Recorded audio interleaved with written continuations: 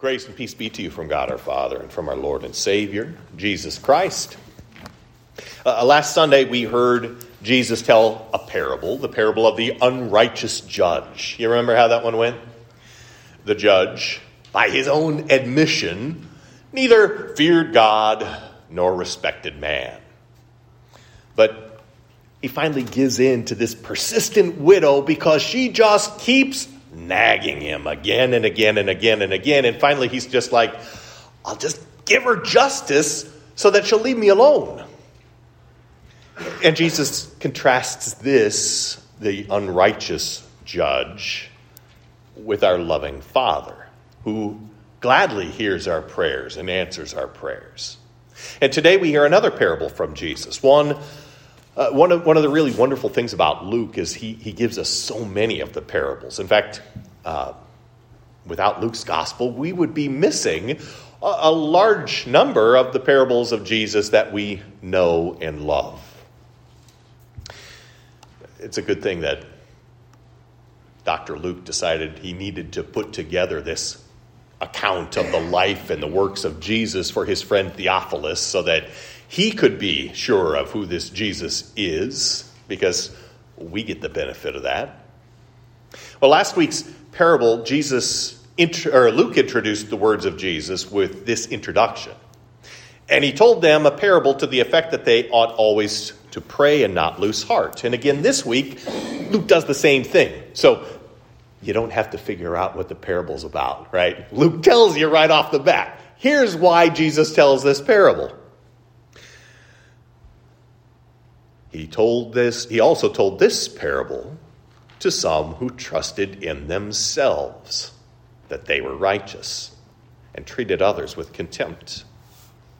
Now, let's hear that familiar parable very briefly once again.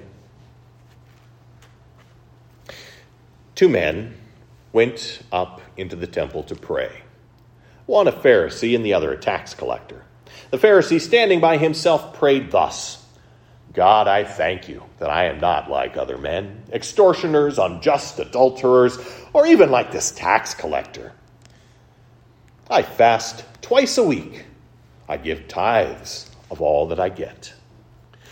But the tax collector, standing afar off, would not even lift up his eyes to heaven, but beat his breast, saying, God, be merciful to me, a sinner. Now let's start with the Pharisee. In our day and age, we hear Pharisee and it carries with it kind of a negative connotation, doesn't it? Don't be a Pharisee. And we hear that as something bad.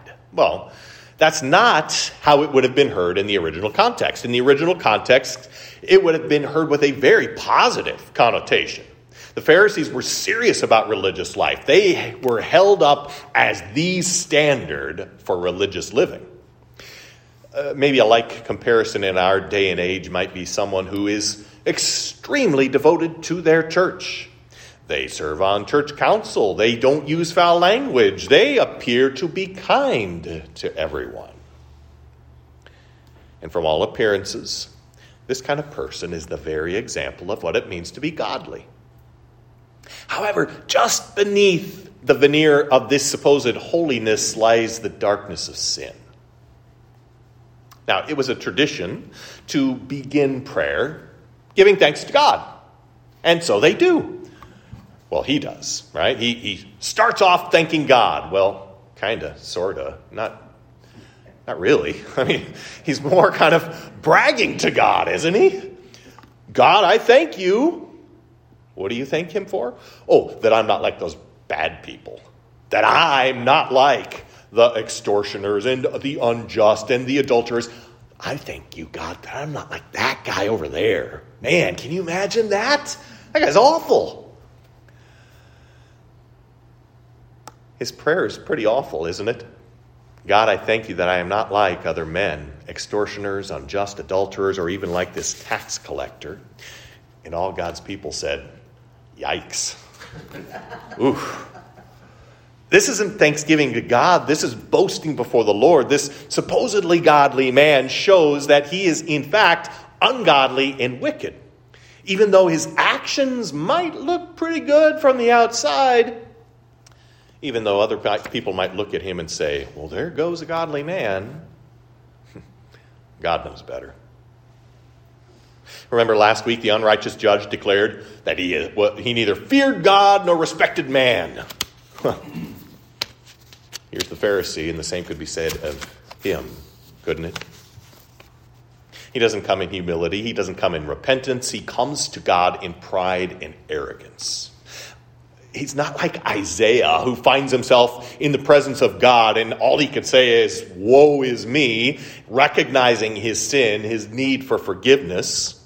Rather, this Pharisee rattles off his supposed accomplishments. The Pharisee here sins against the first table of the law. You remember how the Ten Commandments are kind of divided up. Commandments 1 through 3 is the first table of the law, summarized by, you shall love the Lord your God with all your heart, all your soul, all your mind, all your strength. Well, then he rattles off all kinds of sin against the second table of the law too. Commandments 4 through 10, you shall love your neighbor as yourself. Luther, in a sermon on this text, takes note of how this Pharisee prays concerning his neighbor. Listen to this. This is fantastic. There is not even a trace of Christian love or faithfulness showing that he seeks and wishes his neighbor's honor and happiness. Rather, he simply goes ahead and completely tramples him underfoot with his shameful contempt. He does not even regard him as a human being. Yes, when he should help and rescue his neighbor so that no wrong or injustice is done to him, he himself wrongs him most. When he sees and knows his neighbor sins against God, he does not think how he can convert and rescue him from God's wrath and damnation so that he may improve.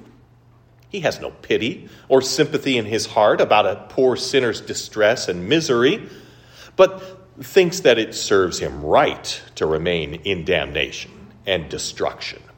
He deprives him of all duty of love and service he owes him, which God has commanded him, especially with teaching, admonishing, rebuking, correcting, etc., to bring his neighbor out of sin and damnation into God's kingdom. Yes, the worst is that he is happy and cheerful that his neighbor is in sin and under God's wrath. Ouch. And yet, how many times have we looked at the messed up world around us and we say, I'm sure glad I'm not like them, when instead we ought to have stopped and prayed for them. Now, on the other hand, we have the tax collector. In our day and age, we might not like the IRS, but they're not quite the same as the tax collectors in this time and place. The tax collectors in this time and place, they colluded with the Romans, with the enemy, with those who had come as captors. They worked against their own people. See, the Romans would come in, they would hire people from the local community who knew everybody, were related to everybody, and knew how much they made, and then they could use their knowledge to twist the knife and really get every last bit out of them. And in the process, the tax collectors used their position with colluding with the Romans to make themselves very financially well off, taking advantage of others. So when people listening to Jesus heard tax collector, the connotations would be quite negative. Turncoat, lowlife, scum. But the tax collector, standing far off, would not even lift up his eyes to heaven, but beat his breast, saying, God, be merciful to me, a sinner. He knew his sin. He knew full well how wicked he had been. He was ashamed of his sin, and he wanted to change his ways. So he prays, God, be merciful to me. He doesn't say, I've tried my best. He doesn't say, God, be merciful to me, and I'll show that I deserve it. What does he say? Be merciful to me, a sinner. Two men, one who appears godly and the other who appears wicked, but one has a repentant heart. The other has a wicked heart. I tell you, this man went down from his house justified rather than the other. For everyone who exalts himself will be humbled, and the one who humbles himself will be exalted. Ultimately, what this parable is about is how do you draw near to God? Are you able to come near to God, to come into his presence because of how good you have been, because of how well you have kept the law? Or do you come unworthy? Do you come as a sinner? Do you come as a little child who brings nothing to the table but only is dependent upon the Lord?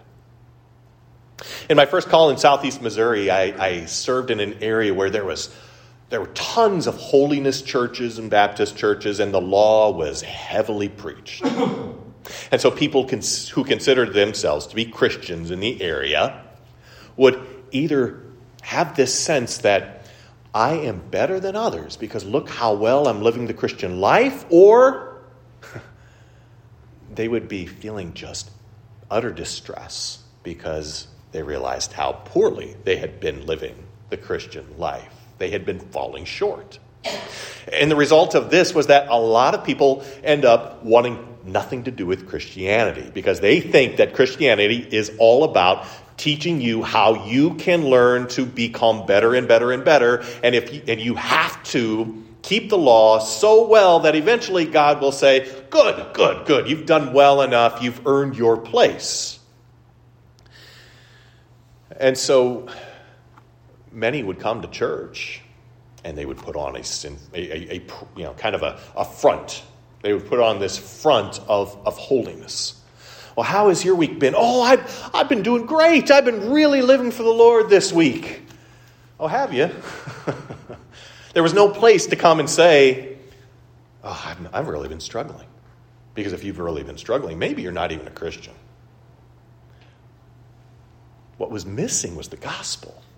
They didn't have an opportunity to come into church as desperate sinners and to confess their sins. What those desperate sinners needed, what desperate sinners like you and I need, is the gospel. We need to hear and know that Jesus came to seek and to save the lost. We need to understand that God's call isn't for us to justify ourselves before him, but to come in humility, to come in repentance, to come and confess. I've sinned in thought, word, and deed. By what I've done, by what I haven't done. I haven't loved my neighbor as I should have. I haven't loved God as I should have. I certainly haven't been faithful as I should have. I deserve God's punishment. But for the sake of Jesus, have mercy on me. See, this is what the tax collector was saying when he said, God, be merciful to me, a sinner. He's saying, I don't measure up, and I know it. All I can ask for is the mercy from God. And having confessed our sins this morning, what did you then hear? Well, you better do better next week. What'd you hear? For the sake of Jesus, your sins are forgiven. Your sins are forgiven. And they are. This is why the doctrine of justification is so utterly important, because it reminds us that this is what Christianity is really all about. It's not impressing others with our holiness. It's not putting on a show for God and for everybody else to put on this false front in which we pretend like we've got it all together. Like we really have been faithful in all things the whole week. But rather, where we can confess, well, here's where we have fallen short. But because of Jesus, we're right with God. Our sins are forgiven. We have peace. This is what the Augsburg Confession says. Our churches teach that people cannot be justified before God by their own strength, merits, or works. People are freely justified for Christ's sake, through faith, when they believe that they are received into favor and that their sins are forgiven for Christ's sake. By his death, Christ made satisfaction for our sins. God counts this faith for righteousness in his sight. And so, fellow sinners, we don't need to show up to church with a veneer of holiness. Indeed, we dare not. But together we draw near to God as sinners, and we hear from him. For the sake of Jesus, your sins are forgiven. Go in peace. In Jesus' name, amen. Now may the peace that passes all understanding keep your hearts and your minds in Christ Jesus to life everlasting. Amen.